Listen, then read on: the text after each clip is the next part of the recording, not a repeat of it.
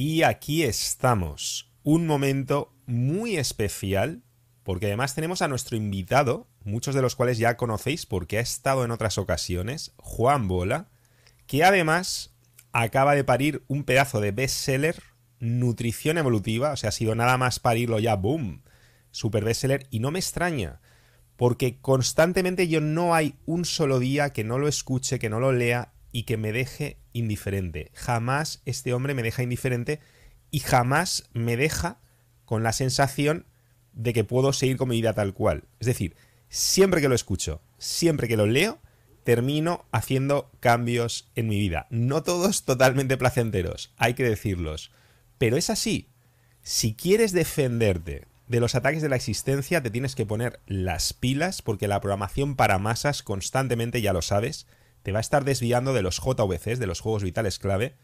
O si tú dices, no, yo me empeño, para mí es súper importante centrarme en la salud, en el amor, en mi vida profesional, en mis metas, no me van a desviar de todo esto. Entonces, ¿qué es lo que hace la programación para masas?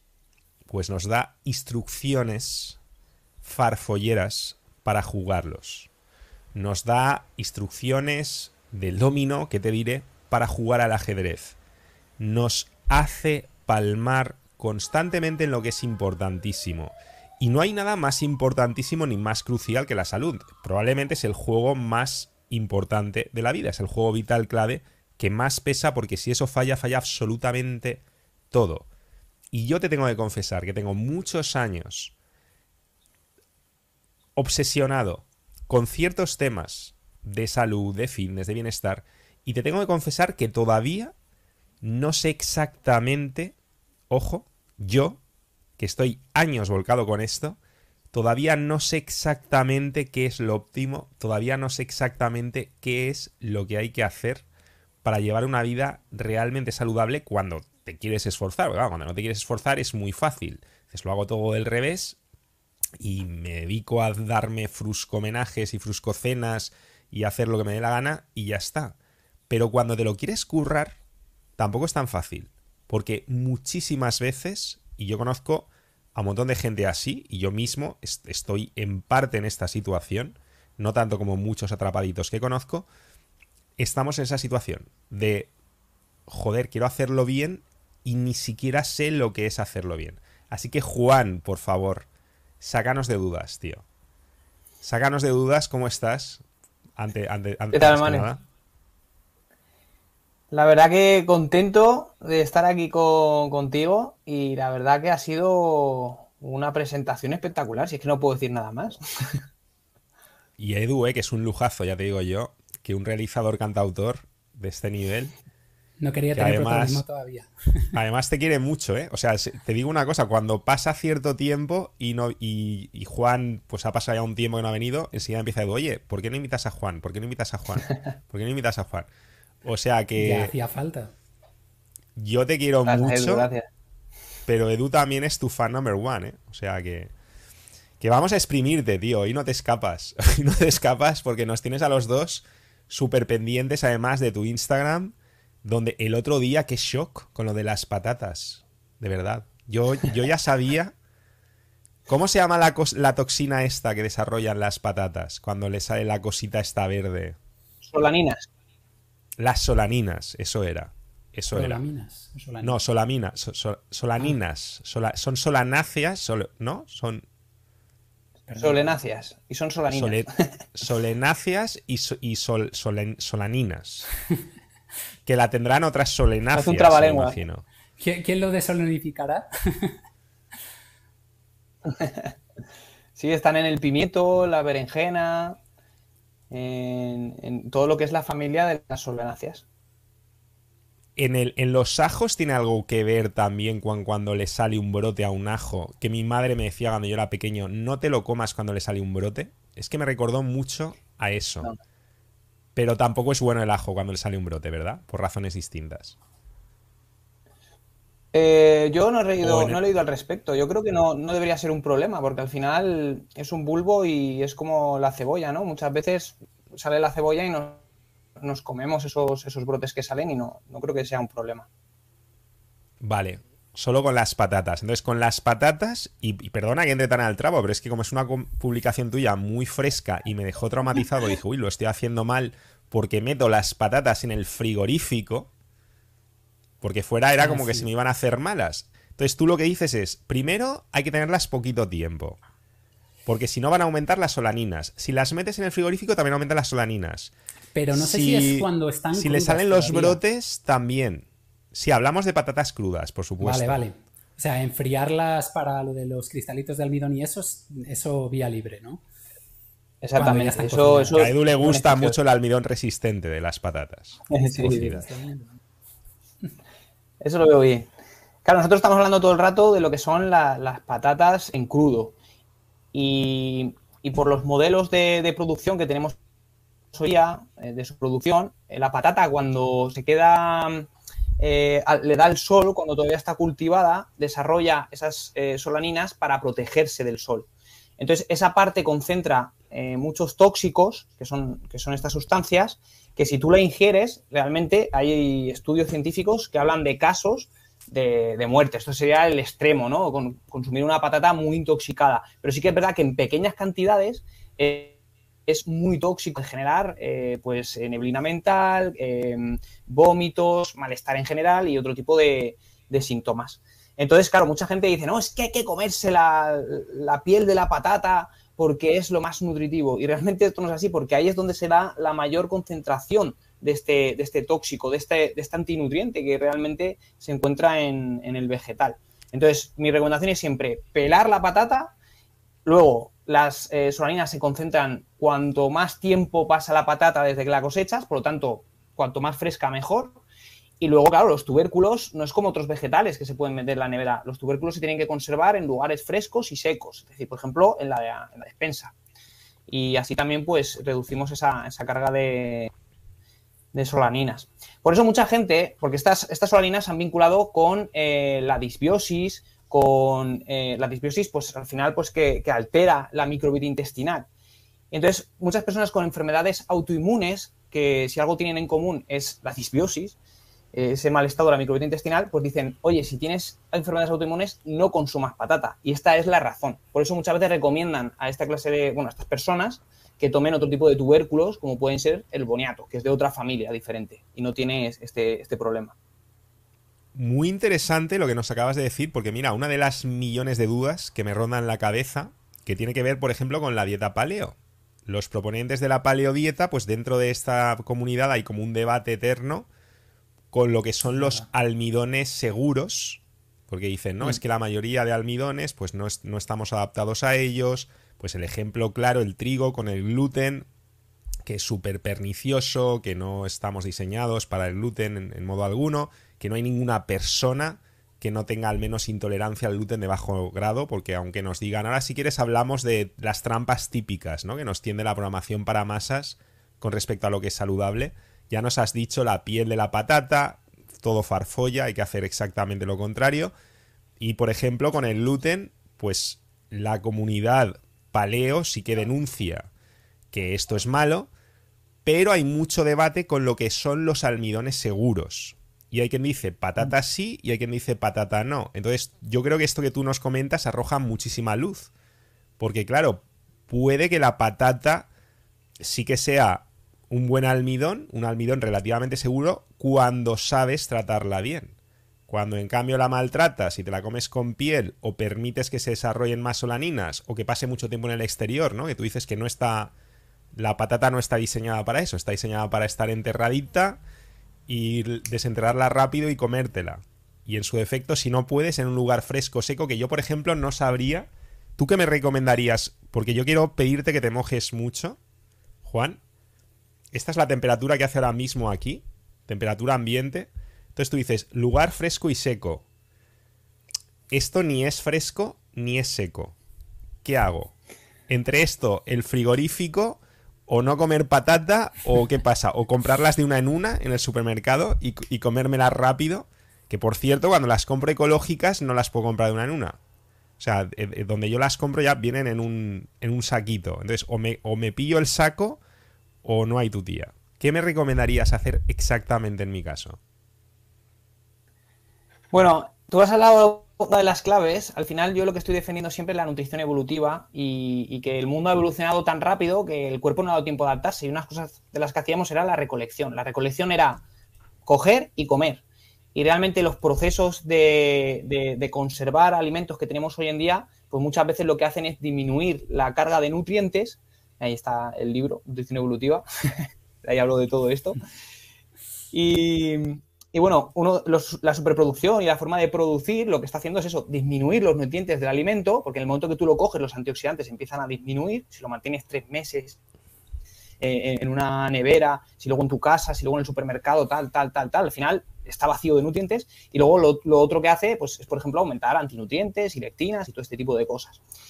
Entonces, lo que es la recomendación para la patata, que hemos entrado aquí a hablar de la patata y me parece fantástico porque para mí es uno de los mejores hidratos, los tubérculos, dentro de nuestra alimentación, ¿no? Parte de esa recolección. Entonces, la patata está bien en personas que están sanas, que tienen un buen sistema inmunológico y que no tienen ningún tipo de problema a nivel digestivo. Pero claro, luego habrá otras personas, como hablamos, por ejemplo, las embarazadas, yo por ejemplo no se lo recomiendo. Las personas que tienen una enfermedad autoinmune tampoco. Un sobrecrecimiento bacteriano, pues quizá tampoco. Entonces, cada persona al final es un mundo. Pero por lo general una persona sana, la patata está muy bien. Entonces, ¿cuánto comprar? Pues bueno, la recomendación sería 2 semanas, ¿vale? Para 2 semanas. Y luego, claro, en verano realmente yo en mi casa no tengo ningún tipo de problema, no lo tengo ni en la despensa, lo tengo al lado de la cocina y las tengo allí y realmente en verano no es un problema. De hecho, yo creo que lo peor es cuando hay un poco más de humedad. Claro, es que en tu situación hay mucha humedad ahí. Yo vivo en la montaña, aquí es un ambiente muy seco. Entonces, claro, yo lo mejor sería incluso ponerlas con algún tipo de elemento que absorbiera la humedad y que no lo hicieran ellas para desarrollar esas solaninas y esos brotes que también con cera. Y Entonces, en mi caso y en el de todos los que nos están viendo que viven en ambientes húmedos, ahí el frigorífico no sería un mal menor, por lo menos en verano, aunque luego en invierno sí que lo tengamos fuera. Y pregunta número 2. ¿Tengo alguna forma yo de monitorizar cómo, o sea, los que nos están viendo y dicen, vale, es que no estoy seguro de estar llevando bien a cabo los consejos de Juan? Entonces, ¿de qué forma puedo monitorizar el nivel de solaninas de una patata? Porque claro, algunos consejos que nos daba sí que estaba muy claro. Si ves un brote, eso está muy claro, que ves la cosa esa verde y que por ahí va a haber solaninas. Pero si no hay brotes de estos, ¿hay alguna forma de saber que una patata está acumulando solaninas? ¿Hay algún test? Claro, hombre, test no hay, pero es que es verdad que cuando tú coges una patata que ya está pasada, cuando está pasada realmente la tocas y está como... No es una patata dura que cruje. Eso ya nos está diciendo que la como patata se ha pasado. Sí. Claro, cuando está blandita es que se ha pasado. Entonces ahí ya es una señal de que es posible que haya mayor riesgo de concentración de solaninas, ¿vale? Pero no es una evidencia clara. Si la patata ha estado bien sumergida en la tierra y los procesos han sido buenos, pues realmente no debería ser un problema. Le quitas bien la piel y ya está. Y luego, si tú realmente ves en la patata una zona verde, realmente esa patata tiene una alta concentración de solaninas. Y lo mejor sería no comerla. Ahora, si tú eres una persona sana y tal, pues pelarla, pero con bastante grosor. Y luego lo que es el proceso de cocción, ¿hay alguna forma de cocinar que reduzca más el nivel de solaninas? El simple hecho de aplicar calor reduce las solaninas. Yo siempre recomiendo como mejor proceso de cocción de vegetales la cocción al vapor. ¿Por qué? Nosotros, los humanos, con el sudor eliminamos toxinas. Las plantas, al entrar en esa cocción al vapor, están sudando. Y lo que sudan son parte de esos pesticidas y químicos que pueden incorporar que pueden incorporar, ¿no? Porque al final son porosas y van introduciendo. Por ejemplo, el agua de lluvia está plagada de BPAs. O sea, no hay agua potable de lluvia en todo el mundo, ni en el Everest. Es que ni el Everest está contaminada con BPAs, con microplásticos. Entonces, claro, todo eso llueve y da el alimento. Entonces, lo que es la cocción, pues eso, es un sudor que está ahí el vegetal sudando, eso cae abajo y es la mejor manera para reducir pesticidas junto a los baños de bicarbonato y con vinagre que hemos hablado, siempre por separado, ¿eh? Lo que pasa es que me vas a volver a romper los esquemas. Bueno, a mí y a mucha gente que nos está viendo. Ya no solamente nos dices que es imposible... los BPA son los bisfenoles A y todas estas cosas, ¿no? Sí. Horribles. No solo nos dices que no se puede ya huir de eso, sino que infiero de lo que nos dices que sí, que al vapor, pero que olvídate esto, que yo pensaba que era tan bueno, que era beberme luego el caldito. Porque yo pensaba que el caldito era un festival de micronutrientes. Pero ahora nos vas a decir que, claro, si justo la han estado sudando toda la porquería, pues esa porquería no la queremos, ¿no? Esto es parecido a lo que me dijiste un día con las cabezas de las gambas, ¿puede ser? Sí, exactamente. O sea, la cocción al vapor es la que más respeta los nutrientes del alimento. O sea, es otro factor a favor, ¿vale? Porque como no hay tanta lixiviación, no hay tanto contacto con el agua directo, entonces pierde menos. Entonces hay mayor densidad nutricional en el alimento. Sí que es verdad que hay nutrientes que caen en ese caldo. Ahora, si viviéramos en un mundo ancestral y el ser humano no se hubiera cargado el planeta como se lo está haciendo, que vivimos en un mundo tóxico, yo siempre digo, en un mundo tóxico lo que tenemos que hacer es minimizar la exposición, porque es imposible evitarlo, pero cuanto menos papeletas compres, mejor. Entonces, claro, ese caldo ahí no es la mejor opción. Yo, por ejemplo, soy muy fan de los caldos de las ensaladas. De hecho, me hago ahí unos caldos con vinagre de sidra de manzana ecológico y echo agua de mar en las ensaladas, que el agua de mar tiene una cantidad de nutrientes espectaculares, y me queda una sopita ahí. Ese caldo lo veo súper bien. O sea, eso va a ser súper nutritivo. Pero luego había un hack. Creo recordar que comentabas que de echar más sal o menos sal, según fuéramos a aprovechar el caldo o no, que eso también eliminaba, o sea, hacía que el caldo cogiera menos toxinas, ¿puede ser? Si le echamos más sal. No era por las toxinas, era por los nutrientes. O sea, tú al final, si vas a hacer unas judías y la hierves con mucha sal para que esté muy cargada ese agua y entonces no chupe para igualar las concentraciones, ¿vale? Ahora, vale. Si tú quieres hacer caldo de hueso, que es momentos olvidados que hablamos, pues realmente no le puedes echar sal, porque entonces no vas a extraer los nutrientes del hueso. Entonces hay que también jugar con este tipo de cosas.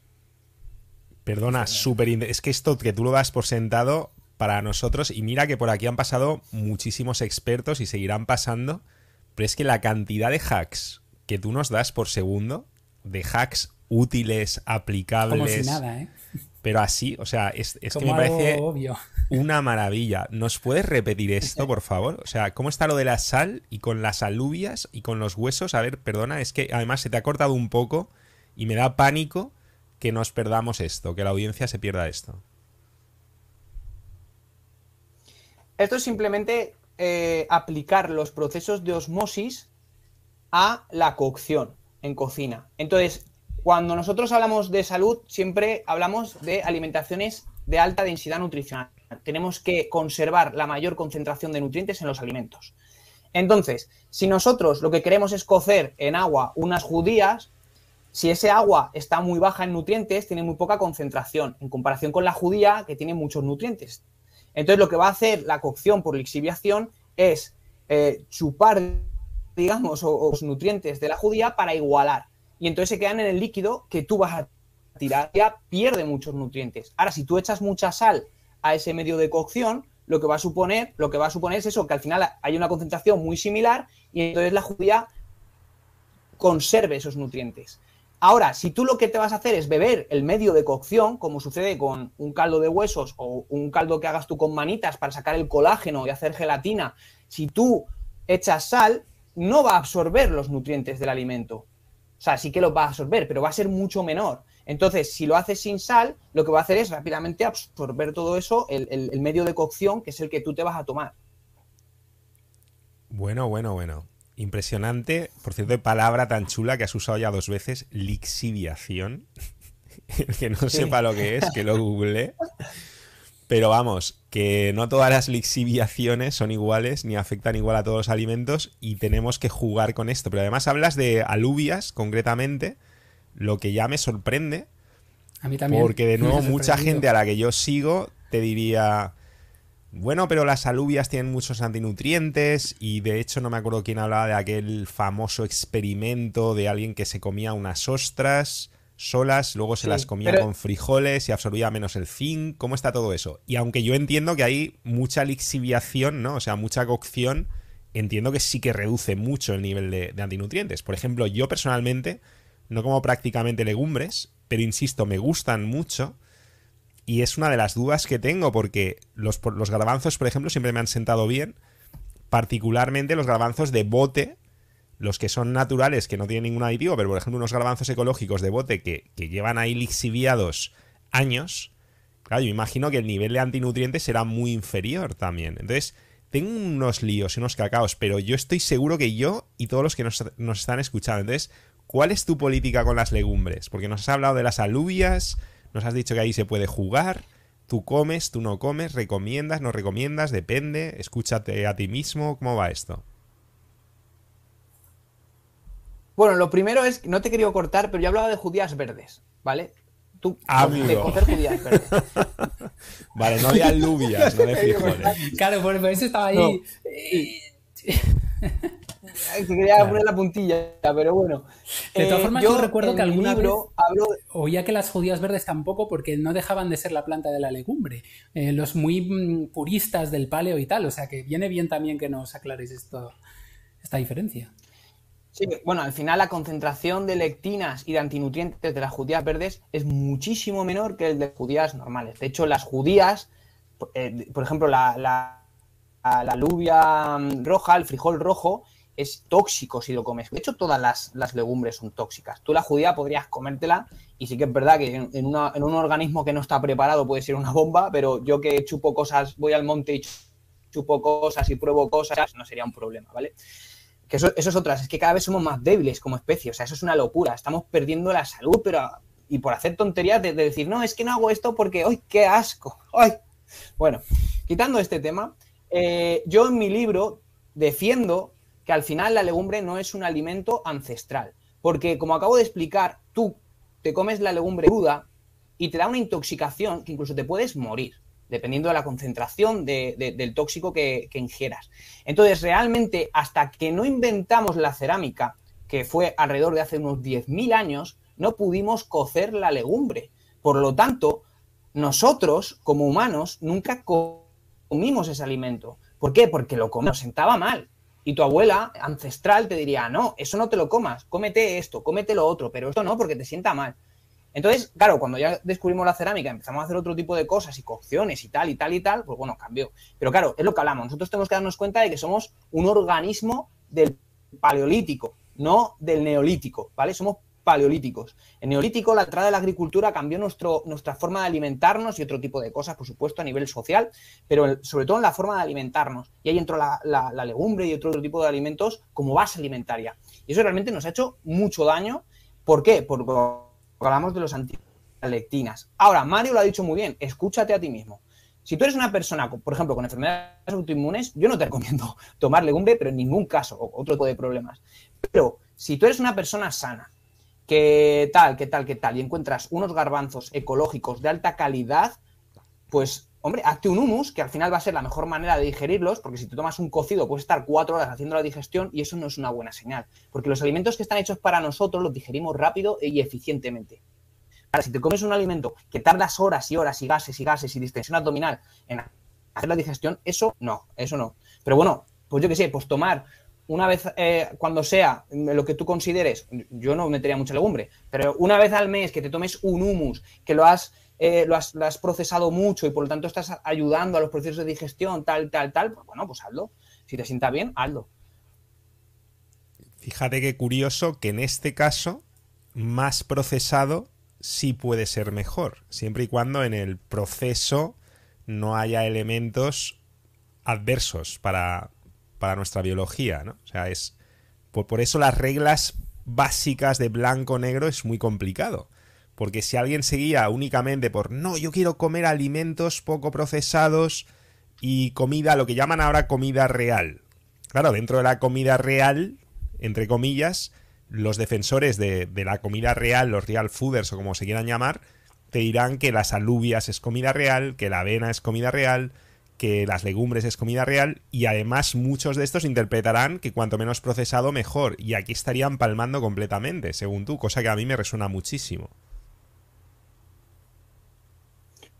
Sí, tú estás haciendo mucho más digerible este alimento. Procesado puede ser, pues eso, hacer un hummus en casa, con tajín, con limón, casero, en tu casa. Eso es lo has procesado.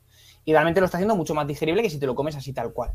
Sí que es verdad que, claro, hablamos de comida real, pero es lo que comentaba antes. O sea, nuestro genoma humano está fijado hace 40.000 años. Somos prácticamente iguales que hace 40.000 años. Otra cosa es la epigenética, que es como el cuerpo se adapta, los genes se adaptan al ambiente para sobrevivir el máximo tiempo posible. Pero lo que es nuestra esencia está fijada hace 40.000 años. Entonces, claro, si hablamos de los alimentos que han empezado a ser comida real después de la llegada de la agricultura y sobre todo en este último tiempo con las modas, porque la soja, la avena, el aguacate en España son modas. Y eso es así. Y están desplazando otros alimentos de nuestra cultura que llevan con nosotros muchísimo tiempo y a la cual nuestra fisiología está adaptada con ellos. ¿Vale? No es lo mismo. No es lo mismo la soja que la soja para los europeos. Es totalmente diferente. Entonces, claro, cuando hablamos de comida real... Perdona, que ahí te has cortado un poco. Todo lo que es real hoy en día. Para los orientales que para los europeos, supongo. Con lo de los que chinos. se cortó. Vale. Claro, eso no sonó.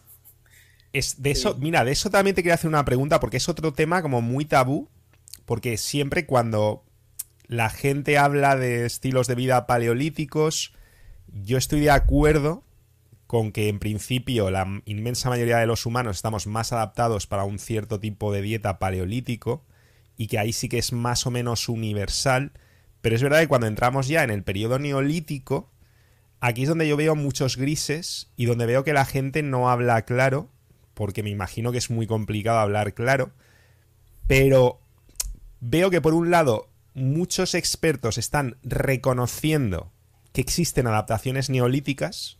Tú mismo, por ejemplo, hace poco vi un vídeo tuyo sobre la leche, fascinante, lo recomiendo totalmente en tu canal. O sea, los mejores 15 minutos de tu vida se pasan así volando. Y es súper interesante, pero claro, lo dejas muy claro. Dices, a ver, el ser humano no está adaptado. No obstante, y hablas de los tipos de caseína, y hablas de cómo ciertas tribus nórdicas sí que a lo mejor están más adaptados, pero ojo, porque me gusta mucho como remarcas, dices, ojo, más adaptados, no quiere decir que necesariamente estén totalmente adaptados, ¿no? O sea, es como que es muy complicado saber el peso que tienen ciertas adaptaciones neolíticas, pero está claro que sí que existen, porque está claro que hay diferencias en el genoma de diferentes poblaciones, con, pues por ejemplo, con la amilasa, ¿no? Para digerir los almidones, con la persistencia de la lactasa, con cómo puede ser diferente la soja en un oriental o en un europeo. Hablando de europeos y orientales, pues por ejemplo tampoco tiene nada que ver el alcohol, cómo lo toleran unos, cómo lo toleran otros. Yo aquí siempre he tenido la sospecha de que yo, por ejemplo, tengo la sensación, y fíjate que intento no comer cereales, intento no comer legumbres, pero nunca he tenido la sensación de que me sienten mal. Y hay personas que sí, entonces yo pienso, oye, ¿y no será que yo a lo mejor por mis ancestros neolíticos estoy más adaptado a los cereales y a las legumbres que otras poblaciones? De la misma forma que yo, por ejemplo, pues probablemente no esté muy adaptado a la leche, no tengo esa sensación. O no sé si son sensaciones mías completamente subjetivas, pero puede ser que por ejemplo, que ciertas poblaciones mediterráneas que llevan más generaciones comiendo legumbres, a lo mejor cocinándolas en vasijas de barro, como tú dices, de cerámica, y cereales que han sufrido a lo mejor un cuello de botella y adaptaciones más potentes que a lo mejor un nórdico que sí que estaba más basado en la ganadería y en la parte láctea, pregunto. Tienes un pensamiento muy lógico, Mario, y es totalmente acertado. O sea, al final es lo que hablábamos antes, es la epigenética. La epigenética es como nuestros genes se muestran al ambiente que nosotros exponemos para sobrevivir el máximo tiempo posible.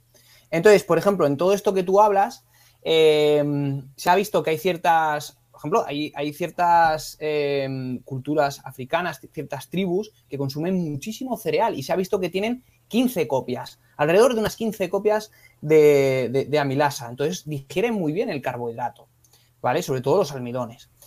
Entonces, lo que se ha visto es que en otras culturas que no han tomado tantos carbohidratos, sobre todo en forma de cereales y tubérculos, tienen menos copias, alrededor de unas 6 o así actualmente. Y lo que se ha visto es que el Homo sapiens ancestral hace unos, pues eso, no sé hace cuánto tiempo exactamente, pero tenían 2 copias. ¿Vale? Entonces, esto realmente son adaptaciones epigenéticas. Nosotros somos lo que somos y realmente deberíamos de dar el mejor ambiente a nuestro genoma para supervivir, no para sobrevivir. Porque claro, tú puedes estar dándote una persona que fuma hasta los 90 años y se muere de vieja. Perfecto, fantástico. Pero esa mujer ha tenido una epigenética muy fuerte, que se ha adaptado a un ambiente muy hostil y ha sobrevivido. Pero ¿cuánta gente puede aguantar eso? Poquísimos. Entonces lo que tenemos que hacer es supervivir, dar el mejor ambiente. Y el mejor ambiente es ese, el que era hace 40.000 años. Porque eso es el genoma humano, ¿vale? Es lo que tenemos fijado. Ahora, nos adaptamos al ambiente, ahí está la epigenética. Si tus ancestros, es decir, tu abuelo, tu padre, tu abuelo, tu bisabuelo, el abuelo y el padre de tu bisabuelo, comían muchísimo carbohidrato, nuestro cuerpo, al final, se adapta a ese ambiente y las descendencias nacen con una epigenética que pueden pues eso, por ejemplo, más copias de amilasa para digerir mejor el carbohidrato. Entonces es cierto que dentro de todos los que somos habrá personas que toleren mejor el carbohidrato que otros, pero eso no quiere decir que sea lo mejor para su fisiología y genética, simplemente que en un ambiente hostil se adapta mejor a esa circunstancia. Ahí justo es donde iba a ir yo, porque al final creo que, corrígeme si me equivoco, pero no nos perdemos nada si, por ejemplo, estamos adaptados por alguna adaptación neolítica, valga la redundancia, a, qué sé yo, el trigo, ¿no? Vamos a poner un caso extremo. Pero en ningún momento, con ninguna de ellas, sí, sería raro, me pones una cara como... pero en ninguna de ellas te estás perdiendo algo que si no lo comes te vas a quedar sin algo, ¿no? O sea, al final, si quieres ir a lo seguro, si comes más paleolítico, aciertas sí o sí. Y no te vas a estar perdiendo, por mucho que a lo mejor tu abuelo o vinieras de una estirpe de ganaderos y tal, bueno, a lo mejor no te pasaría nada si lo comes, pero tampoco es que te vas a estar desnutrido, te va a faltar algo si no tomas leche. ¿Puede ser? Sí, o sea, al final el trigo seguro que no, porque el trigo de hace 50 años tenía 50 veces menos gluten. Eso lo explico en mi libro y explico cómo se dio ese hecho, que es muy interesante, que al final incluso le dieron el premio Nobel al tío que inventó el trigo moderno. Que no es, o sea, no dijeron trigo 2.0, porque eran hibridaciones y años llenos de investigación. Trigo 2.0, no, pues lo llamaron trigo y punto. Pero el trigo de hoy en día es, vamos, basura, de verdad. Entonces, lo premia el consumidor, ¿no? Porque el mercado lo premia porque es mucho más elástico. Cuanto más gluten, tiene esa propiedad más elástica que hace que la masa sea como más esponjosa, que sea más al dente, lo que llaman los italianos al dente. Esto realmente se consigue con más gluten. Entonces, claro, digamos que el mercado ha premiado al productor que viraba hacia un trigo mucho más, con un contenido en gluten mucho mayor. Entonces tú por eso nos dices, independientemente de las adaptaciones neolíticas que tengas, como mucho podrías estar un poco más adaptado al trigo ancestral, a un tipo de trigo más parecido al camut o al... ¿Cómo se llama este otro? Ya me saldrá. Trigo sarraceno. No, bueno, sarraceno no es trigo.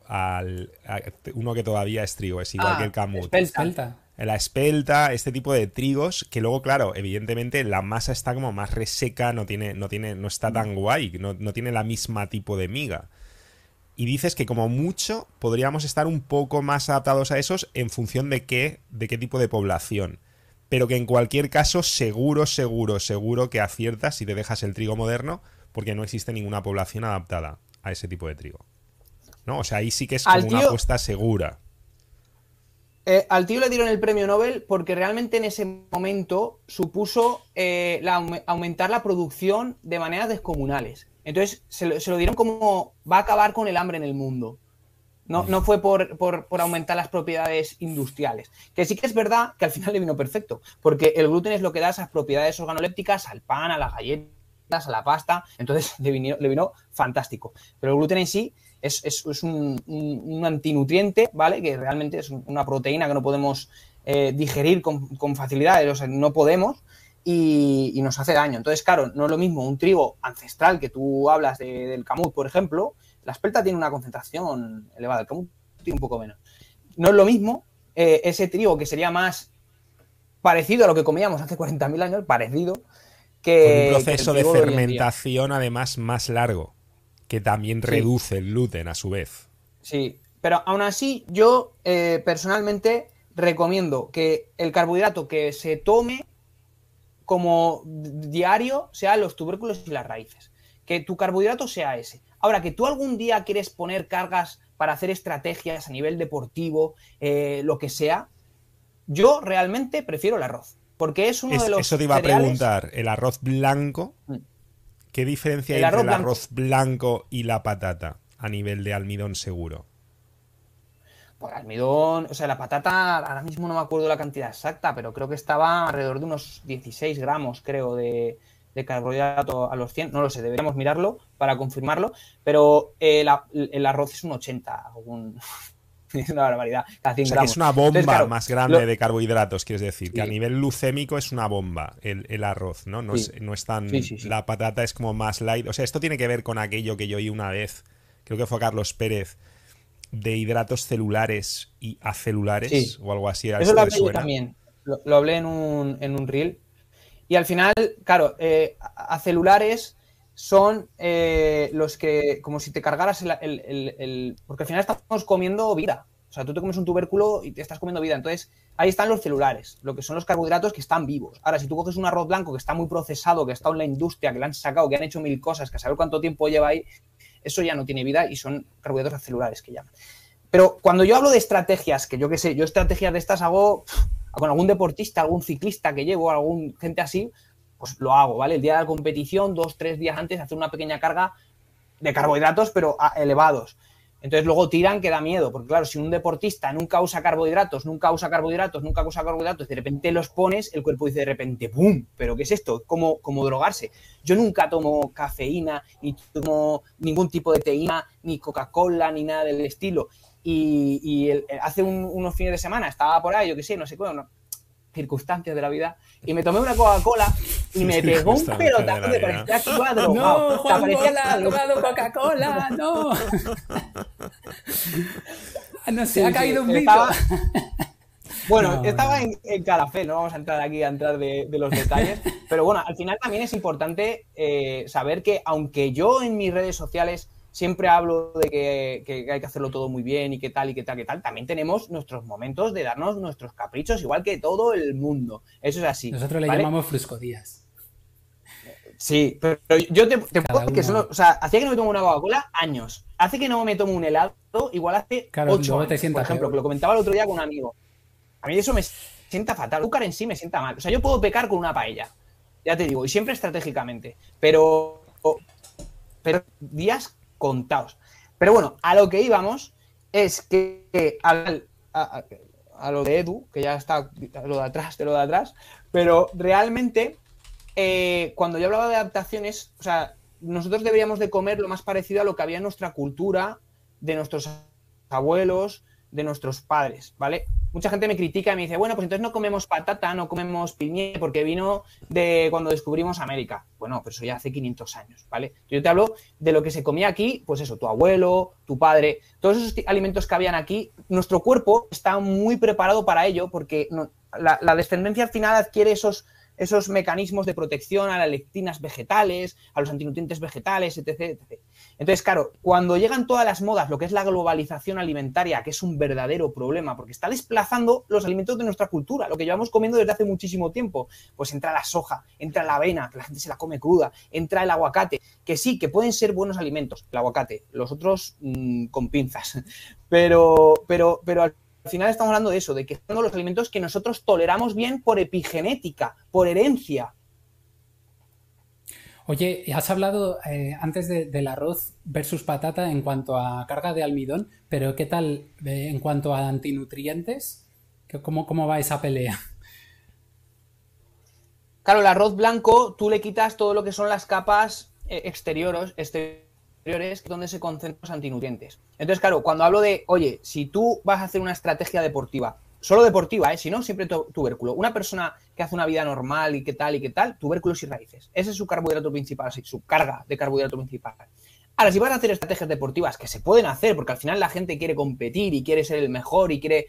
Pues bueno, pues lo hacemos. Y entonces en ese momento el arroz blanco, que le han quitado la gran mayoría de antinutrientes al procesarlo, pues es una buena opción porque es el que menos prolamina, uno de los cereales que menos prolaminas tiene. El gluten es una prolamina, la avenina es una prolamina, se encuentran en los cereales, que son esas proteínas que nosotros no podemos digerir y que realmente nos generan un conflicto a nivel digestivo y se aumenta, pues eso, el gluten, por ejemplo, se ha vinculado con la disbiosis, con el aumento de la inflamación, todo ese tipo de cosas. Entonces, el arroz blanco es el que menos prolaminas tiene. Que uno por de los cierto, que menos. El maíz sarraceno también... Se habla poquísimo del maíz, pero todos nuestros hermanos latinos que vienen de una cultura que todos los días no paran de hartarse a tortillas de maíz y tal, mi mujer, por ejemplo, me dice, yo tengo que estar súper adaptada al maíz, déjame comer maíz y tal. Que bueno, yo la dejo que coma lo que quiera, pero le digo, no creas que eso está tan bien. No te va a hacer tan bien como piensas. Pero eso es lo que hablamos, o sea, la adaptación. Siempre me dicen, yo tenía una abuela que fumó hasta los 90 años y se murió de vieja. Perfecto, tiene una epigenética perfecta. De verdad. Pero es que llevan desde los mayas hostil, esos. Genial. Desde los aztecas. Claro. Entonces, claro. Pero ¿cuánta gente puede... Pero ya que hablamos de tu mujer, que es de El Salvador, ¿no? Entiendo. Y sí. Buena parte de nuestra audiencia, que es de México, de Argentina, de Perú, de Ecuador, bueno, sí, todo lo que es Latinoamérica. Es que se habla poco y... Este es un tema que creo que es muy interesante, ¿no? Porque por un lado, o sea, allí, ¿de qué adaptaciones este tipo de poblaciones... ¿Qué tipo de dieta sería la óptima? Porque, por ejemplo, yo sí que sé que de sol son muy deficitarios, la inmensa mayoría, porque les han vendido toda esta farfolla de que el sol da cáncer y ellos probablemente necesiten muchísimo más sol que el europeo medio y están palmando sol como si no hubiera un mañana. Eso lo veo claro. Si quieres ahora hablamos también de más mitos y de más trampas que nos tiende nuestra cultura, ¿no? Pero con lo que es la nutrición... Porque yo me imagino que por un lado por allí habría tribus de cazadores-recolectores, como muy puras, muy paleolíticas, pero luego por otra parte, pues también están los descendientes de los mayas, de los aztecas, que sí que seguramente llevan muchas generaciones, pues quizás alimentándose con maíz, por ejemplo, ¿no? Entonces, ¿esto cómo lo evaluarías, Juan? Bueno, lo primero es que, claro, no es lo mismo tomarse pues, tubérculos, raíces, ese carbohidrato, que tomar hidratos de carbono refinados, ¿vale? O sea, si tú yo hablaba antes de estrategias, de una vez al mes, de tomar arroz blanco, vale, perfecto. Pero es que esta gente, su base alimentaria es el carbohidrato refinado. Y eso es un problema grave, por todo lo que conlleva. Altos índices glucémicos, baja densidad nutricional. Y eso es lo que está pasando. Que tú puedes estar adaptado muy bien a tomar carbohidrato. Perfecto, fantástico. Pero estás desplazando alimentos de alta densidad nutricional. Si tu base alimentaria son los cereales, legumbre, son alimentos de baja densidad nutricional. Eso quiere decir que tienen muy pocos nutrientes, que sí, que te dan muchísima energía y tú crees que estás bien y tal, pero estás desnutrido porque no estás consiguiendo tus nutrientes. Y además, esos nutrientes vienen en su forma inactiva y tienen antinutrientes que lastran la absorción. O sea, te dan pocos nutrientes y además te los quita la planta. Entonces, realmente nosotros lo que necesitamos es una alimentación de alta densidad nutricional. La carne, los alimentos de origen animal en general, es donde hay mayor densidad nutricional. Es decir, una cantidad de energía buena, pero una gran cantidad de nutrientes. Ahí está la clave. Y encima son en su forma activa y sin antinutrientes. Al final, nosotros llevamos millones de años, el Homo sapiens miles de años, llevando una alimentación donde la base alimentaria han sido los alimentos de origen animal. Y por eso nosotros somos tan eficientes absorbiendo los nutrientes de estos alimentos. Las vacas absorben súper bien los nutrientes de los vegetales, de lo que comen, de incluso la legumbre. La legumbre no se la pueden comer cruda, no les pasa nada. Nosotros no, porque nuestra evolución ha sido diferente. Y fíjate que se está demonizando a más no poder la carne roja.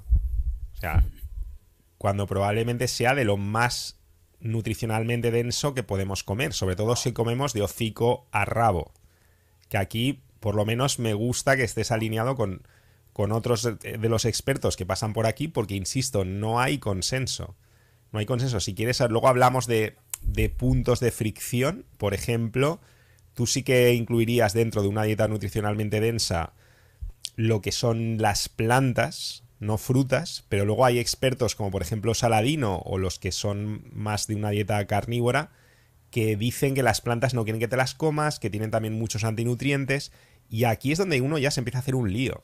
Porque yo, por ejemplo, digo, hombre, vale, entiendo que no hay que comer trigo porque tiene muchos antinutrientes, porque tiene gluten, la avenina tiene, no sé cómo lo has llamado, la familia del gluten, las prolacminas, ¿no? Creo que has dicho. Ahora corrígeme si me equivoco. Las prolaminas, porque tenemos un delay. Que por cierto me gusta mucho que hables así de la avena, porque la avena está como súper idealizada. O sea, yo veo a gente, por un lado, demonizando el trigo y por otro, recomendando ese desayuno de gachas con avena como si fuera lo más de lo más. Entonces, quiero que menciones un poco más mitos de estos, más trampas que nos tiene nuestra cultura, pero me gustaría conocer tu posición con el tema de las plantas. O sea, ¿qué le dirías tú a alguien que defiende una ideología como más carnívora porque dice que las plantas no quieren que te las comas, salvo que sean frutas, por ejemplo, aunque ahí estaría el tema de la carga glucémica también, pero que a nivel de antinutrientes que se tienen que defender, que un pimiento no quiere que te lo comas, que una hoja verde de cale no quiere que te la comas, y que entonces tiene un montón de químicos defensivos que pueden producir problemas muy similares a los que tú describes cuando hablas de cereales o de legumbres. ¿Cuál sería tu defensa en favor de este tipo de plantas? Porque entiendo que tú sí que eres partidario de ellas, o al menos imagino que para la mayoría de la gente, ¿no? Y quizás también hagas una distinción y digas, bueno, pues depende de tu estado, depende de cómo tengas tu permeabilidad intestinal, todo esto puede ser más sensible, menos sensible. ¿Cuál es tu visión sobre todo esto? Bueno, al final lo que tú dices, vamos a hablar en personas sanas, porque claro, cuando ya hay un problema a nivel de salud, pues ya hay que hacer una nutrición individualizada y ver qué está pasando y dar soluciones. Ahora, las personas sanas, yo cuando voy al monte, es que no os imagináis la cantidad de plantas comestibles que puedes encontrar. O sea, es espectacular. Y cuanto más arriba estás en la montaña, más plantas comestibles. Nosotros llevamos comiendo plantas, ¡buah!, ni se sabe.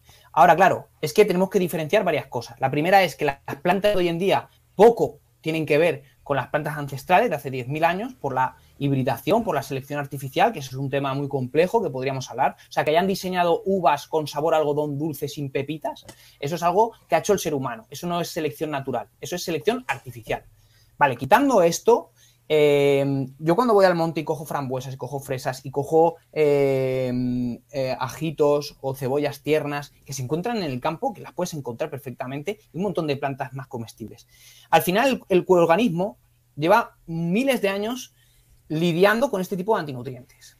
Ahora, claro, nosotros podríamos recolectar, pero el problema de hoy en día es que la gente se hincha a vegetales porque piensan que es lo más saludable de todo, comer fruta y hortalizas por encima de la carne. Y no, realmente lo que tienes que hacer es tener una base alimentaria de alimentos de origen animal y meter como guarniciones en tus dos comidas principales, que yo creo que es lo que debería hacer todo el mundo, 2 comidas, pues meter ahí ciertos vegetales ecológicos de temporada, de cercanía y todo ese tipo de cosas. ¿Por qué? Por la hormesis. Siempre hablamos de la hormesis. Lo que no te mata te hace más fuerte. Y es importante. Ahora, no es lo mismo hincharse a vegetales, comer una cantidad que se te va de las manos, que comer una pequeña guarnición todos los días. Y siempre de los más, pues eso, no es lo mismo comerse una patata verde con la piel que una patata normal sin. No es lo mismo comerse, por ejemplo, el pimiento. ¿Dónde tiene la mayor carga de lectinas antinutrientes? En las pepitas. Pues hombre, pues quítalas. Hay gente que se las come. No, pues quítalo. Pues siempre ese tipo de cosas.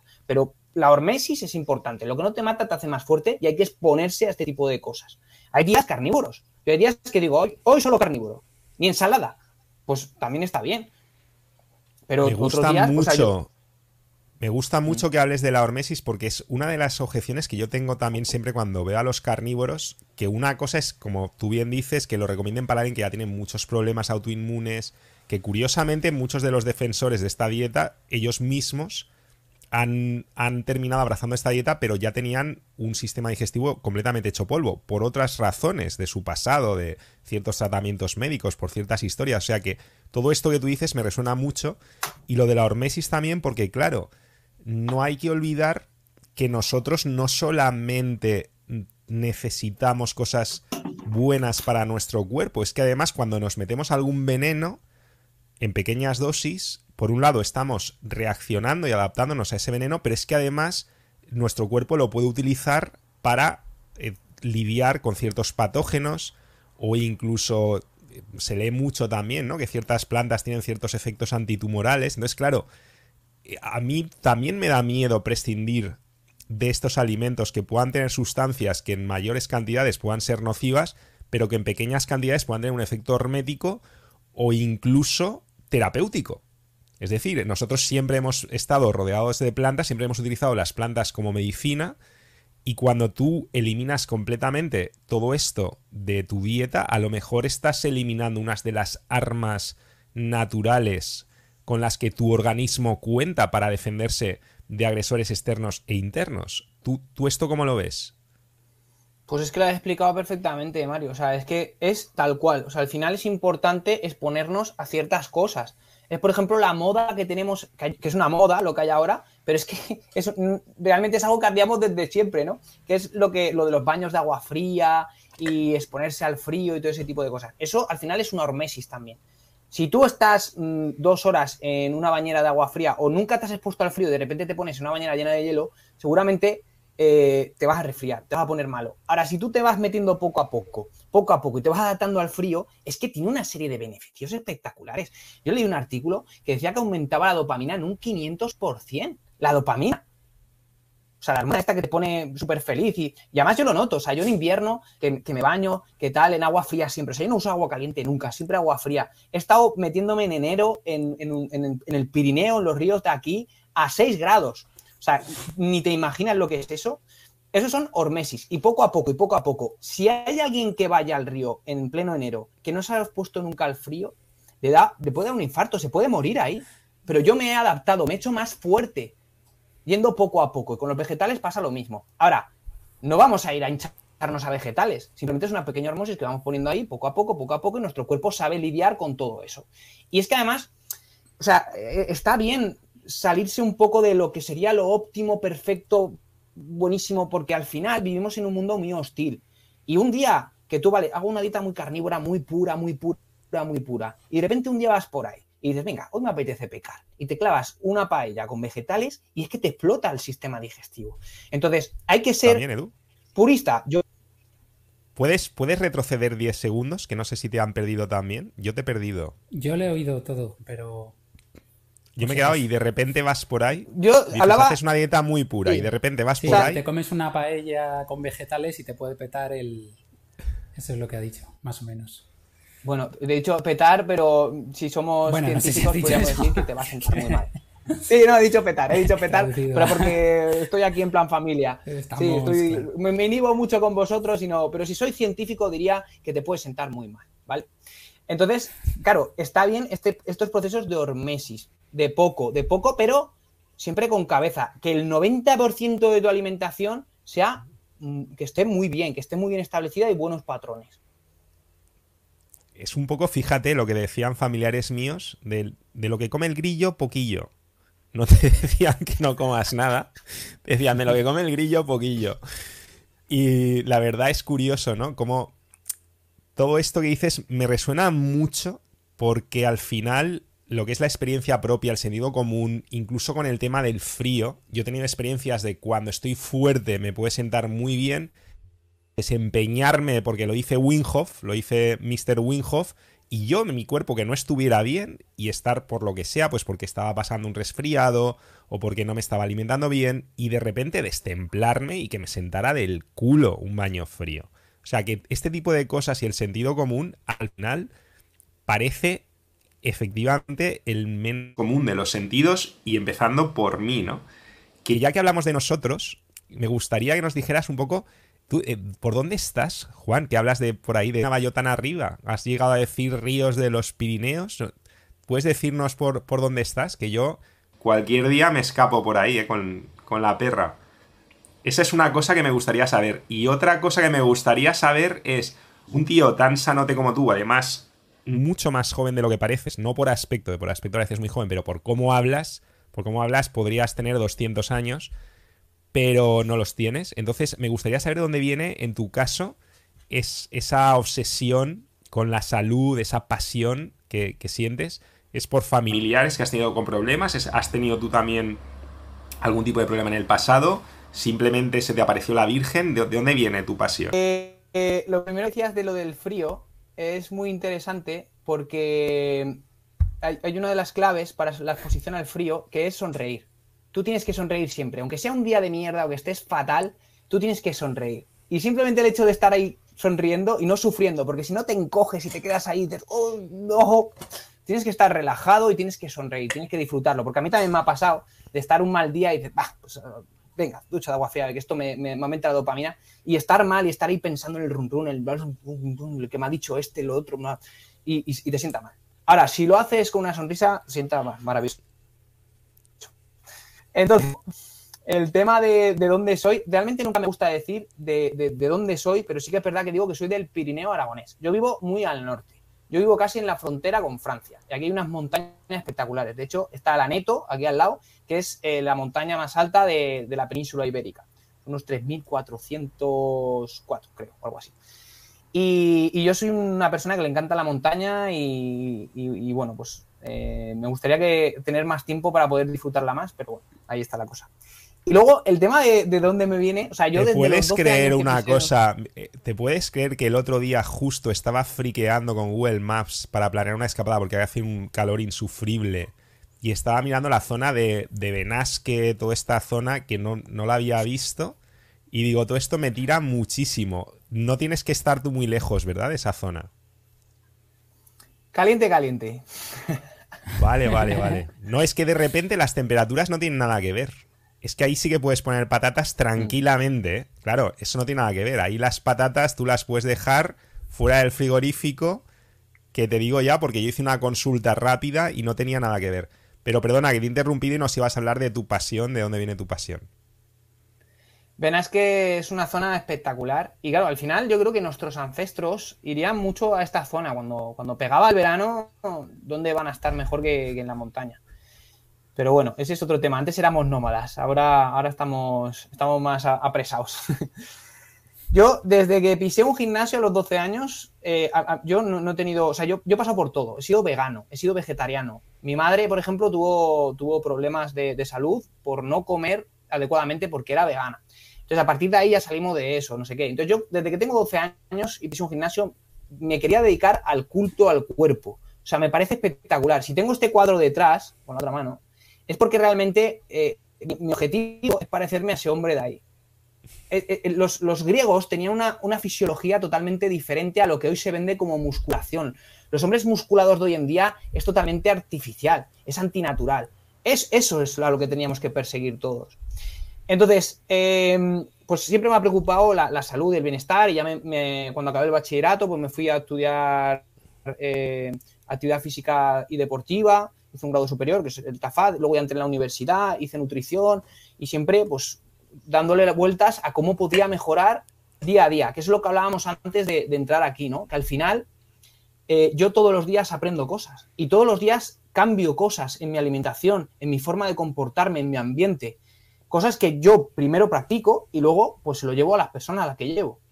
Pero al final estamos en continuo aprendizaje y siempre suma, todo suma. Siempre estás ahí dándole vueltas. ¿Cómo puedo mejorar mi vida, mi salud para ser plena, para poder tener el mayor focus posible, para poder ser un superhombre? Puro Kaizen, Sí, me gusta muchísimo porque además esa es otra de las tremendas confusiones que nos ofrece la programación para masas, que es confundir el fitness con la salud.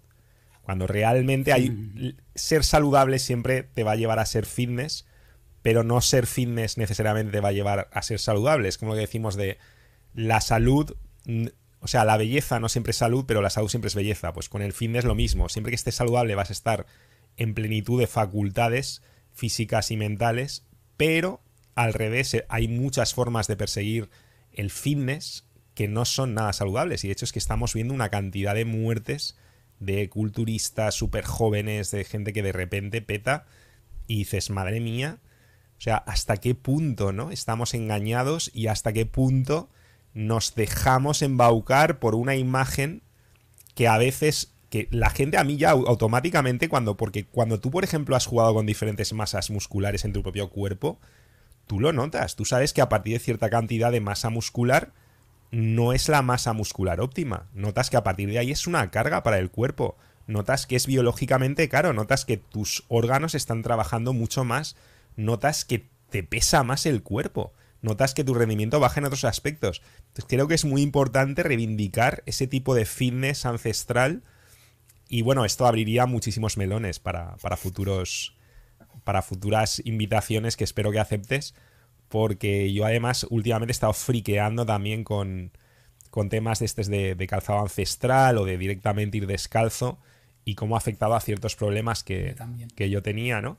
Entonces es curioso cómo estamos todos sintonizados con esto. Pero bueno, un poco para terminar, Juan, ¿nos podrías dar una receta rápida para los campeones que se han quedado hasta aquí? Decir un poco, ¿qué sería para ti, ahora mismo, en tu momento, el Pareto de la salud extrema? O sea, ese 20% que nos va a dar el 80% de los resultados. ¿Cómo sería un día así? ¿Cómo es un día tuyo de los buenos? Porque ya dices que a veces haces trampa también. Pero un día tuyo bueno, más o menos, o una semana tuya, ¿qué aspecto tiene? Y por favor, inclúyenos todos los hacks que puedas para hacerlo escalable. O sea, si me vas a decir algo súper complicado que solamente se puede hacer en el aneto, intenta por favor hacerlo un poquito más universal. Bueno, al final yo creo que cada uno coge su rutina, pero bueno, hay que hacer de esa rutina que sea un muy buen ambiente para tus genes y lo que hablamos, la fisiología, la genética, que esté en un buen ambiente para supervivir. Entonces al final cada uno puede tener sus costumbres. Lo que está claro es que hay que levantarse y acostarse con el sol. Eso es súper importante. Si puedes ver el amanecer y el atardecer, mejor, porque eso va a regular tus ritmos circadianos. Luego, puedes desayunar o no desayunar. Yo lo que recomiendo a lo largo del día son 2 comidas, que las puedes hacer estratégicamente como te dé la gana. Yo una primera comida la haría cuando el sol está más alto y habiéndome movido, porque al final nosotros, nuestra fisiología genética está diseñada para cazar en ayunas. Entonces tenemos que movernos. Y quizá no sea lo mejor reventarte a hacer pesas y pesos muy pesados por la mañana a primera hora, sino más bien una carrera de media hora, o si a ti te gusta correr más, pues correr más, pero correr puede ser lo mejor. Luego a las 12 o la 1, cuando el sol está más alto, una primera comida. Esa sería la mejor comida para poner, pues eso, alimentos de alta densidad nutricional. Poner corazón, poner hígado, poner huevos, por supuesto, poner marisco, algunos pescados pequeños grasos, que últimamente hablo mucho de ellos porque he encontrado las conservas en cristal, que creo que son una gran, en aceite de oliva ecológico, virgen extra, que creo que son una gran herramienta también. Después yo sí que metería ya el entreno de fuerza. ¿Y la luz no sería pues un problema en las conservas de cristal? La luz puede oxidar los ácidos grasos poliinsaturados, eso es así. Al final nosotros comemos estos tipos de pescados principalmente por sus nutrientes, pero el omega 3 es lo que yo más... Y el yodo, todos estos nutrientes marinos, podemos decir. Pero bueno, al final lo mejor es... O sea, tiene que estar ahí, ¿no? Claro, yo ojalá pudiera ir a pescar y comérmelo directo. Eso sería lo mejor. Pero claro, al quiero final decir que seguro que tiene menos bisfenol que en lata, pero por otra parte está más expuesto a la luz que la lata, ¿no? Entonces tú eso cómo lo sopesas. Bien guardadito. Sí, pues bueno, que al final con la gran cantidad... Claro, tú ten en cuenta que está en aceite de oliva virgen extra ecológico. Creo que el que yo compro está prensado en frío, por lo tanto aún conserva más todos sus antioxidantes. Entonces, claro, estamos hablando de una super conserva que realmente está en un ambiente muy antioxidante. Entonces, claro, tenemos que jugar con eso, pero yo necesito ese omega 3 y vivo en la montaña. Entonces, para mí la mejor forma de conseguir... Si yo viviera en el mar no habría problema, ningún problema. Claro, pero tengo que conseguir esos nutrientes estando donde estoy. Para mí la mejor forma es esa. Entonces, luego todo esto unido a hacer, por eso, exposiciones, pues caminar descalzo por la tierra, por el pasto, incluso por piedras. A mí me gusta tomar el sol justo después de haber comido. Algunos me llamarán loco, pero bueno, me pongo 20 minutos, 10 vueltas de un lado, o sea, 10 minutos de un lado y 10 minutos de otro, ¿vale? Y con eso ya, y habiendo hecho callo solar todo el año, que eso es importante, yo ya soy moreno de piel, ¿vale? Entonces ahí intento conseguir mis requerimientos de vitamina D y que también que se segreguen todas esas sustancias que se segregan cuando nos exponemos al sol, que son muy beneficiosas, algunas incluso anticancerígenas. Y después sí que me gusta entrenar a fuerza. Ahora yo soy muy futbolero también y después hay veces que entreno a fútbol. O sea, hay días que me puedo pegar 2, 3 entrenamientos sin ningún tipo de problema, comiendo bien. Y después ya, ahora no estoy cenando. Entonces hago esas 2 comidas, no ceno, o sea, entreno y no ceno y no me pasa nada. Y al día siguiente desayuno. La Ahora estoy otra haciendo comida, esta dijiste prueba. a las 12 una y la otra. O sea, es que depende, claro. Yo ahora estoy haciendo una después de correr un poco sobre las 10 y otra a las 2. Y ahí ya no hago más. Ahora, hay otras personas que puede ser esa opción, cuando el sol está más alto, a las 12 o así, y después de entrenar fuerza a las 7 o las 8. Es que, claro, al final cada persona es lo que se tiene que adaptar a su ambiente. Sí, Mario, no me pongas esta cara. Para mí son las dos mejores, porque luego ya el sol se va. Entonces, hay que comer con sol. También es importante porque genera más ácido gástrico, más enzimas digestivas. El cuerpo está adaptado a comer con sol, y es así, no en la oscuridad. Entonces, claro, al final Yo, depende de cada persona, ya digo, cada uno tendrá su rutina. yo estoy friqueando un poco, estoy experimentando con esto de no cenar y tengo que decir, sí, o sea, creo cada vez os compro más a los que habláis de esto los beneficios a nivel de salud, de dejar que la noche sea para reparar. Tiene muchísimo sentido y me resuena un montón, pero creo que el reto, mi reto y el de mucha gente que nos está viendo es psicológico. ¿Cómo lo haces tú? O sea, ¿cómo? Porque claro, yo para mí la cena era como el último premio. Yo me podía maltratar durante el día sin ningún problema, podía ayunar por la mañana, mediodía, hasta la tarde, ningún problema. Pero necesitaba mi recompensa psicológica de, bueno, ya llega la noche, te lo has currado, te has dejado la piel, has dado lo mejor de ti, entonces ahora te das el premio, que es la cena, con esto te relajas. No debería decirlo, pero a veces también pues me fumo algún de esto de liar. Y es como mi momento, ¿no? Y si veo algún contenido que tampoco vería durante el día, pues lo vería también por la noche, que es cuando ya pues me relajo, ¿no? Con una serie, un documental o algo que realmente que me relaje y que disfrute. Eso ahora es lo que más me está suponiendo un reto a la hora de dejármelo. Porque claro, no consigo entrar en ese modo parasimpático. ¿Cuál sería tu hack o cómo lo haces tú? O sea, ¿de qué manera lidias tú con esto? ¿A ti te está suponiendo también un reto porque llevas poco tiempo haciéndolo? ¿O te está yendo de maravilla? Y si es así, cuéntanos, ¿cuál sería tu forma de afrontarlo psicológicamente? Claro, nosotros tenemos que darnos cuenta de que comemos para vivir, no vivimos para comer.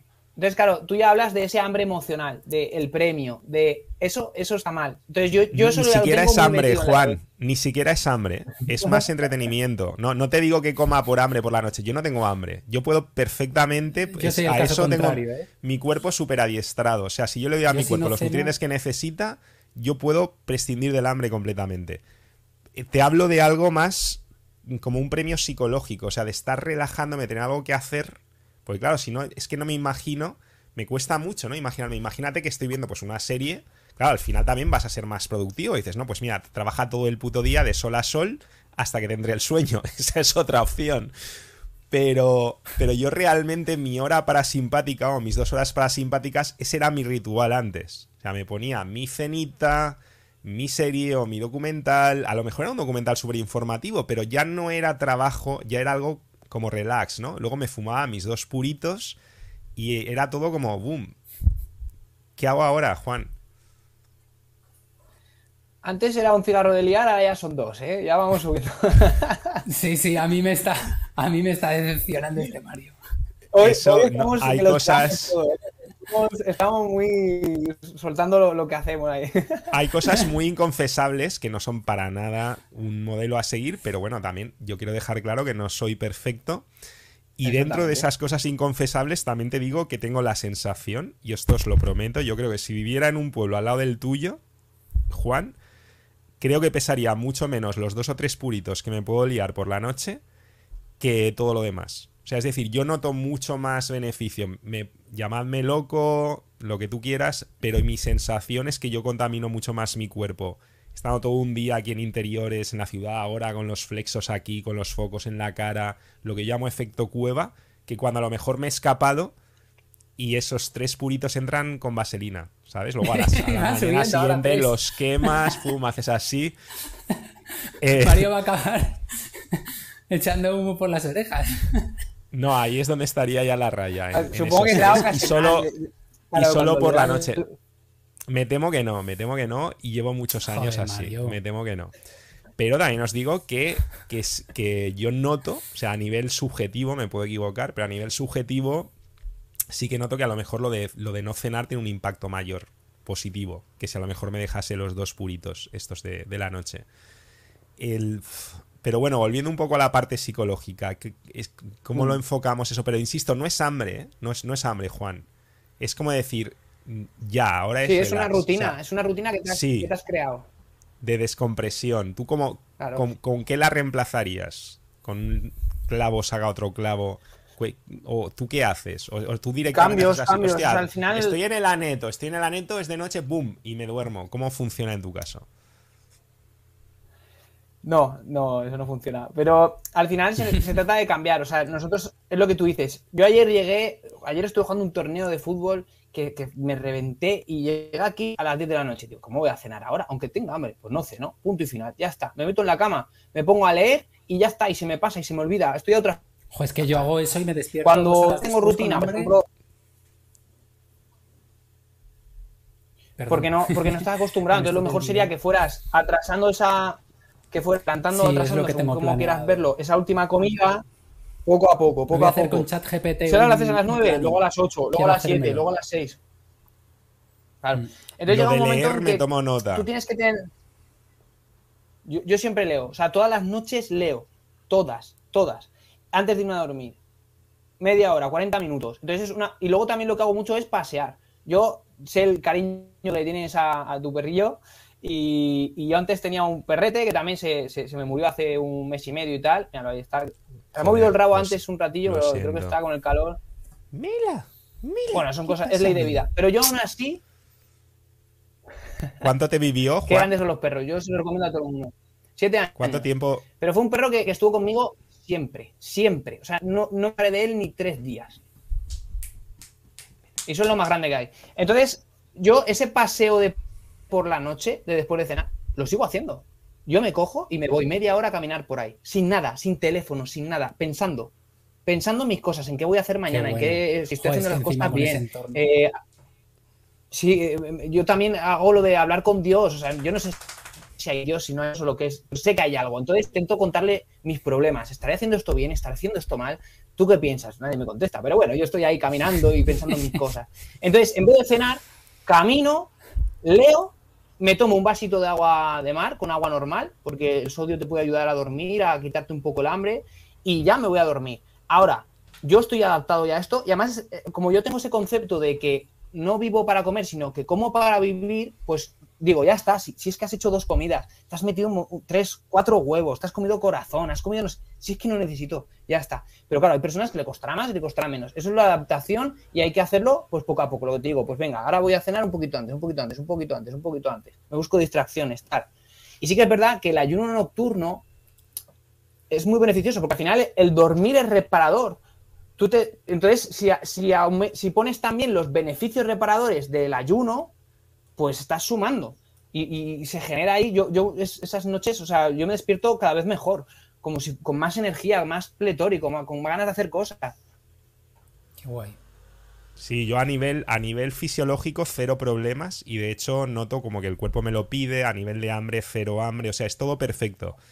Pero a nivel psicológico sí que es verdad que tengo que encontrar otros rituales, a lo mejor más en la línea de lo que tú dices, aprovechando con la perrita o lo que sea, la parte quizás de la lectura, pero sí que de alguna forma yo tenía La unos lectura, a lo mejor rituales. algo se me ocurre que pruebes con ficción y cosas así, que no sean necesariamente con lo que estás todo el día, ¿no? Que me imagino que ya lees muchas cosas de libros de Para no venirme crecimiento, arriba, sí. de historias de salud, de tal, pero algo que... Porque yo se sale un poco, pero una cosa que noto, hace mucho que no leo ficción, y yo creo que tengo la teoría de que a veces me salen menos las palabras porque la literatura a lo mejor más no sé, científica, entre comillas, vamos a de divulgativa o tal, a lo mejor no usa tantos adjetivos, ¿no? Y eso también Sobre todo si es es interesante. literatura hispana, claro. Si es de Sí, sí, claro. autores hispanos, si no es Efectivamente. de traducciones, eso sí que se nota. Yo lo notaba muchísimo. Yo vivo de rentas. Yo cuando tenía la edad de Juan, mis primeras décadas fueron leer, o sea, leía hasta andando. Y leía autores de verdad. O sea, leía Valle Inclán, leía gente potente, a Unamuno, leía a personas que dominaban totalmente nuestro idioma y tengo que decir que García Márquez, Cortázar, claro, Exacto. yo vivo de todas esas Eso es. rentas, no tiene nada que ver. Eso con Yo hace leer mucho que no lo hago no y ficción noto esa o con diferencia. leer novelas traducidas, nada que ver. Pero bueno, ahora es que también está cambiando todo tanto y tenemos a ChatGPT, que da igual lo que hagas, nos va a dar 1000 vueltas. En fin, eso daría para muchos otros temas. En cualquier Sí. caso, Juan, yo creo que solamente hemos abierto un poco el melón, así que yo de verdad creo que estás condenado a que te invitemos una y otra y otra y otra y otra vez. Y por favor, todos los que nos estáis viendo ahora, todos los caifenecas, si queréis tener más a Juan, y estoy convencido de que sí, porque todos lo necesitamos ahora mismo como el aire, todos sus hacks, toda su super sabiduría cargada de sentido común, de abuelo de 200 años atrapado en un chaval de 20, pues todo esto, si queréis más, destrozad el botoncito de like, compartidlo, porque ya sabéis que el algoritmo no va a premiar este tipo de contenidos. Todos sabemos que la programación para masas lo último que quiere es que tú estés aquí enfocado a la verdad más transformadora, porque no hay nada más transformador. Si tú tomas el control de tu biología, vas a tomar el control de tu vida y viceversa. Así que no sé qué más decir. Juan, ¿dónde te podemos seguir ya mismo? Porque nos quedamos con ganas de más. Yo lo sé, pero quiero que nos lo digas tú. Bueno, pues en mis redes sociales yo principalmente me manejo en Instagram. Sí que es verdad que en un futuro me gustaría estar en otras, pero ahora mismo el tiempo que tengo es muy corto. Y luego, pues eso, el libro Nutrición Evolutiva, que os animo a que lo compréis, que vais a aprender un mogollón. O sea, a la gente le está encantando, de verdad. Y dentro de muy poquito seguramente tengamos algunas sorpresas. Ahí está el libro otra vez. Tengamos algunas sorpresas de algunos productos que estamos haciendo. Vamos a hacer uno de los alimentos procesados con mayor densidad nutricional del mundo. Y eso seguramente vea la luz en unos pocos meses, un par de meses, de hecho. Eso es sorpresa. Interesante. Pues Ostras. eso puede ser una razón maravillosa para volverte a invitar. Tu libro puede ser una razón maravillosa para empezar a cambiar esos rituales nocturnos y reemplazar esas cenas y Eso todas es. esas ceremonias por esos momentos de lectura y de conectar además con algo tan importante. Yo creo que sintoniza muy bien. Y de Instagram tengo que decir que todo lo que odio Instagram como plataforma lo amo de tu cuenta particular, que engancha que no veas. No Sí, solamente súper pedagógica, sino que yo reto a que le deis a cualquier reel y de os este aburráis. señor y no te quedes ahí No enganchado y no puedes. empieces a mirar otros reels. Os reto a que lo hagáis, no digo más. Y os reto, por supuesto, a que os suscribáis como si no hubiera un mañana a este canal, que le deis a la campanita de notificaciones y que toméis en este momento la decisión de ser más caifenegas que nunca, porque al final, Juan, ¿cuántas veces se vive? Se vive una. Y mejor vivir acompañados con gente como vosotros. De verdad que sois muy grande. Me lo he pasado. Vamos. Me Ah, no, ostras, es verdad. Si es que toda has más fallado, sabía. Juan. Ostras, he fallado. No Sabes estaba atento. sabes mucho, pero sabes casi todo. Pero Qué aún hay lástima. cosas. Además, como que el sonido digo, ostras, si esto me cago en la leche. Pues Ya no me acuerdo cómo era. Esta me la suena. Déjà sabía. vu. Esta me la sabía. El éxito es un déjà Venga, a ver vu, cómo es. dice Topuria. Solo se vive 2 veces, Juan. Antes y después Y de después. descubrir el Netcaifen. No desperdicies la segunda. Un abrazo. Un abrazo. Toma ya.